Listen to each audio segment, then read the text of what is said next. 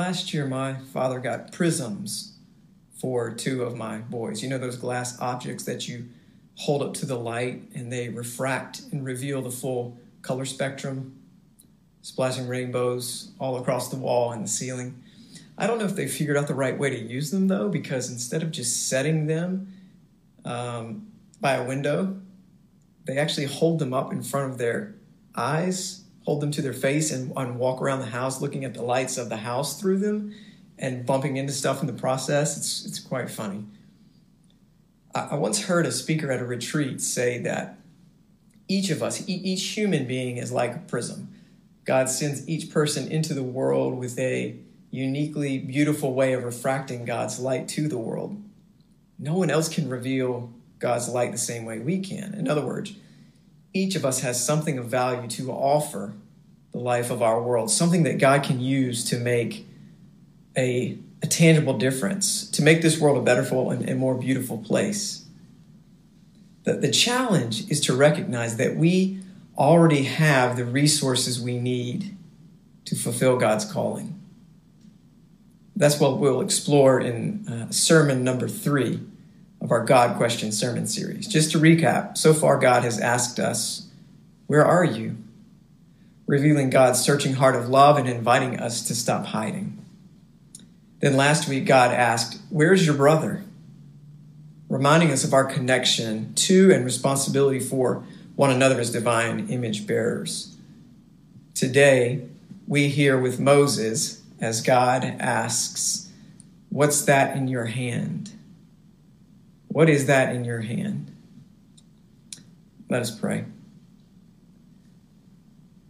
God, open our hearts and minds to your word for us this day. We pray that it would take root there, grow us, transform us, so that we might bear fruit for you. We pray in Christ's name. Amen. Today's scripture comes from Exodus chapter 4, verses 1 through 17. Listen for God's word. Then Moses replied, but what if they don't believe me or pay attention to me? They might say to me, the Lord didn't appear to you. The Lord said to him, what's that in your hand? Moses replied, a shepherd's rod. The Lord said, throw it down on the ground. So Moses threw it on the ground, and it turned into a snake. Moses jumped back from it. Then the Lord said to Moses, reach out and grab the snake by the tail. So Moses reached out and grabbed it, and it turned back into a rod in his hand. Do this so that they will believe that the Lord, the God of their ancestors, Abraham's God, Isaac's God, and Jacob's God, has in fact appeared to you. Again the Lord said to Moses, put your hand inside your coat. So Moses put his hand inside his coat. When he took his hand out, his hand had a skin disease, flaky like snow. Then God said, put your hand back inside your coat. When he took it back out again, the skin of his hand had returned to normal. If they won't believe you or pay attention to the first sign, they may believe the second sign. If they don't believe even these 2 signs or pay attention to you, then take some water from the Nile River and pour it out on dry ground. The water that you take from the Nile will turn into blood on the dry ground. But Moses said to the Lord, my Lord, I've never been able to speak well, not yesterday, not the day before, and certainly not now since you've been talking to your servant. I have a slow mouth and a thick tongue. Then the Lord said to him, who gives people the ability to speak? Who's responsible for making them unable to speak or hard of hearing, sighted or blind? Isn't it I, the Lord? Now go, I'll help you speak, and I'll teach you what you should say. But Moses said, please, my Lord, just send someone else. Then the Lord got angry at Moses and said, what about your brother Aaron, the Levite? I know he can speak very well. He's on his way out to meet you now, and he's looking forward to seeing you. Speak to him and tell him what he's supposed to say. I'll help both of you speak, and I'll teach both of you what to do. Aaron will speak for you to the people. He'll be a spokesperson for you, and you will be like God for him. Take this shepherd's rod with you too, so that you can do the signs. This is the word of God for us, the people of God. Thanks be to God. Poor Moses. He's just a shepherd taking care of his father-in-law's flock, and then his life is completely upended. Remember, Moses is an Israelite, part of God's chosen family. That family, Israel, was enslaved by the Egyptians. Moses himself was saved from being killed as an infant by being placed in a basket in the river.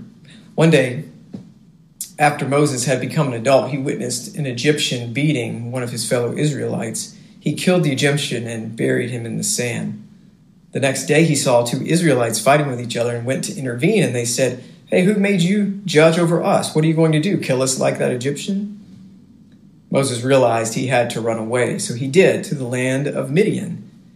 One day he was sitting by a well, and some women came there to draw water, and shepherds showed up and tried to chase the women off. Moses got up and rescued them, and then Moses went to live with this family and married one of the women and worked as a shepherd for 4 decades, taking care of his father-in-law's flocks.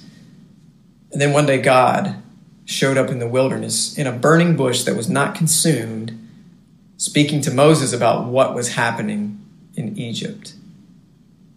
Now, as if a burning bush and God speaking out of the bush wasn't enough, this God calls Moses to be the one who leads God's people out of slavery in Egypt. I mean, can you imagine poor Moses? We can understand what it must have been to be in that position. In so many ways and in so many times, we are him, right? We struggle with the idea that each of us has something of value to offer the life of the world, especially when it comes to tackling some of the problem areas of our society with their daunting, seemingly overwhelming challenges. Poverty, addiction, racism, division, untruth, the environment, violence, sickness, loneliness. And so just like Moses, when challenged and invited by God to make a creative difference, we frequently put forward excuses why we cannot. By my count, Moses used 5 excuses to try and sidestep his calling from God. I'm a nobody. I don't know enough about you, God. What happens if I fail? I just don't have what it takes. Someone else could do this better.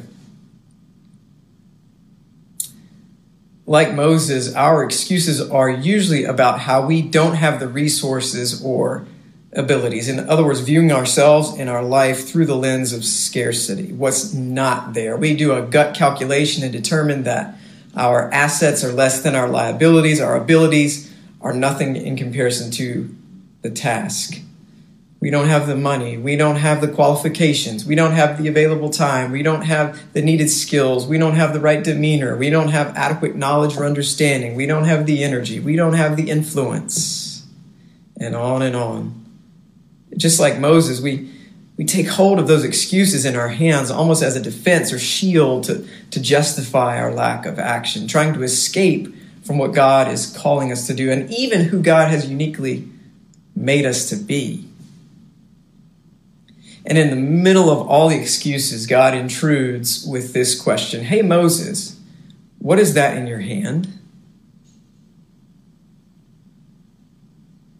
In other words, it's a question intended to help Moses recognize that he had the resources he needed to live into God's call. What is it that you already have with you? What is it that you already bring to the table? Skills, abilities, experiences, yes, even inadequacies. At that moment, Moses was holding in his hand a staff. That's what was in his hand. Why? Because he was shepherding his father-in-law's sheep. He'd been a shepherd for most of his adult life. Except it's not just that Moses held a staff in his hand. He held the abilities and experiences that came with it, the experience of shepherding sheep, a heart to feel and discern their needs, desire to lead them where to find good things to eat and water to drink, leading them away from danger, fighting off threats, moving from one place to another in the wilderness. Think God could work with that? God is going to shepherd God's people through Moses, who held a shepherd's rod. This sheep stick that Moses held in his hand would one day be a part of liberating a people, of parting a sea. What about you? What about you? God asks the same question of us. What is in your hand? Because here's the truth. God wants to use you and what's in your hand to change the world. Maybe you're not sure about what you bring to the table, about what is actually in your hand. I'm guessing it's not a shepherd's staff, probably a phone, maybe a muffin right now. I wouldn't read too literally into that.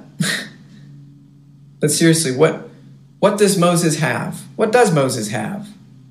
What do we all have in our hands right now? All of us. We all have certain abilities. Running a business, managing people, starting new things, artistic skills, conflict resolution, using the computer, working with numbers, offering hospitality, teaching, coaching others, managing money, building and repairing, and so on. It just so happened that Moses had abilities honed from being a shepherd, abilities that God could leverage to use for God's saving purposes, attention to detail, leading stubborn creatures, guiding in the wilderness, awareness of dangers. Moses just must not have been thinking about them, didn't name them. We need to be able to acknowledge what we do well and invest it in God's healing and redemptive work in the world, even when we think they might be insignificant. That's hard because we don't like to say what we're good at. We don't want to sound braggy, or we're afraid that what we're good at isn't as good as what someone else is good at. But God doesn't compare what God creates. At Village Church Rollsville, we have these servant sheets, and it's a form where people have the chance to let us know what they're good at, passionate about, how they might want to serve at our church. And instead of asking people to say what they are good at, it says, the people who know me best would say that I am good at. Just as a way to get us to name the abilities God has given us or has cultivated in us. Awareness of those abilities we already have, whether they're big or small, is not a lack of humility. It's an opportunity to praise God and give God thanks and glory for giving them to us and then using them for God's glory and purposes. When we use whatever is in our hands courageously, compassionately, with gospel intentionality, we are a part of creating a more just, a more beautiful world. What ability do you hold in your hand? We also have life experiences in our hands, our ups, our downs, our successes, our failures. Those experiences that have shaped us represent a huge resource for God's use. They may be different for all of us, but God leveraging them for God's purposes is the same. Maybe it's a lesson we learned while growing up, certain work we've done in the past, a mistake we made, a painful thing we suffered. The Bible is full of God calling people and using them in ways directly related to the ups and the downs that they've gone through. And Moses is the perfect example. Moses might wonder, why did God choose me? I mean, I've been on the run. I've killed someone. I've been watching sheep for 40 years in the middle of nowhere. Not much of a resume, God. But if you actually step back and consider his life, it really makes sense. Remember, he was hidden in a basket as an infant. The daughter of Pharaoh found him, and he grew up in Pharaoh's household with all the privileges and the insight that brought. Surely he got a top-notch education and had an insider's view to all the inner workings of Pharaoh's rule. I think this knowledge would have been helpful later on when he goes to confront Pharaoh with God's demands. And then there was Moses' experience from being a shepherd for 40 years. Moses' time living in the punishing wilderness gave him hands-on personal experience with survival, with guiding stubborn, needy creatures, just like the Israelites he would guide through that same wilderness. What experiences do you have in your hand? Finally, we also have our own insufficiency in our hands. The things that God calls us to do are often, they often seem to be hard or downright impossible. I mean, consider how Moses must have felt when God called him to demand the release of all the Israelite slaves from one of the greatest powers of the ancient world at the time. But isn't one of the telltale signs that God is calling us, isn't one of the telltale signs that it leaves us feeling completely inadequate? The question is, what do we do with our feelings of insufficiency? Do they paralyze us? Do they lead to excuses? Or do they lead us into a greater and more beautiful dependence upon the grace and the mercy of a mighty and loving God who promises to be with us? And ultimately, that's what Moses chose. And it's ultimately the complete reliance on God's guidance and strength and grace that allows what is in our hands to become something more. But we have to be willing to lay them down before God first. After God asks Moses what is in his hand, and Moses says staff, God tells Moses to lay it down. When he does, it comes alive, turns into a snake. Just like the boy who laid down his small lunch so that Jesus might take it and bless it and multiply it to feed over 5,000 people. When we get real with our inadequacies and our desperate need for God's help, then God has someone God can use. As we answer the question God asks us of what is that in your hand, we must be ready at the same time to lay those things, our abilities, our experiences, our inadequacy down before God so that God can align them with the call, the task God has in mind, so that God can make them and us come alive in the process. God can do amazing, even miraculous things with what we bring to the table. Moses was a unique kind of prism that refracted God's light in a beautiful way. But you know what? Each of us is too. And God has things God wants us to do.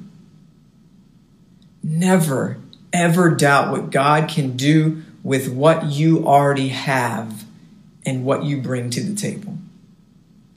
God believes in us enough to ask us, what is that in your hand? Hoping that we'll see our abilities, experiences, and insufficiency, the resources that we already have to bring hope and healing and beauty to a broken, hurting world. Are we willing to let God's light shine through us? Are we willing to answer the question? God can't wait to hear it. Our church can't wait to hear it. The world might not be able to wait either. And our lives might not ever be the same again. What is that in your hand? In the name of the Father, Son, and Holy Spirit. Amen. As we have with the other sermons in this series, we're going to leave the question up on the screen and invite you to prayerfully ponder it, consider it, speak with God about it. This is also an opportunity, if you want to make this a tangible response. We're going to put the link to our servant sheet that I mentioned in the sermon. Many of you have already filled it out, but if by chance you haven't, this would be a good time to prayerfully do it. It's the way that we, as I mentioned, the way we find out what you're good at, what you're passionate about, what you get great joy in doing, and any of the ways that you would be interested in serving and using your abilities and your experiences to enrich our life together, to make us all better. So invite you to do that now, or later we'll put it in the newsletter as well.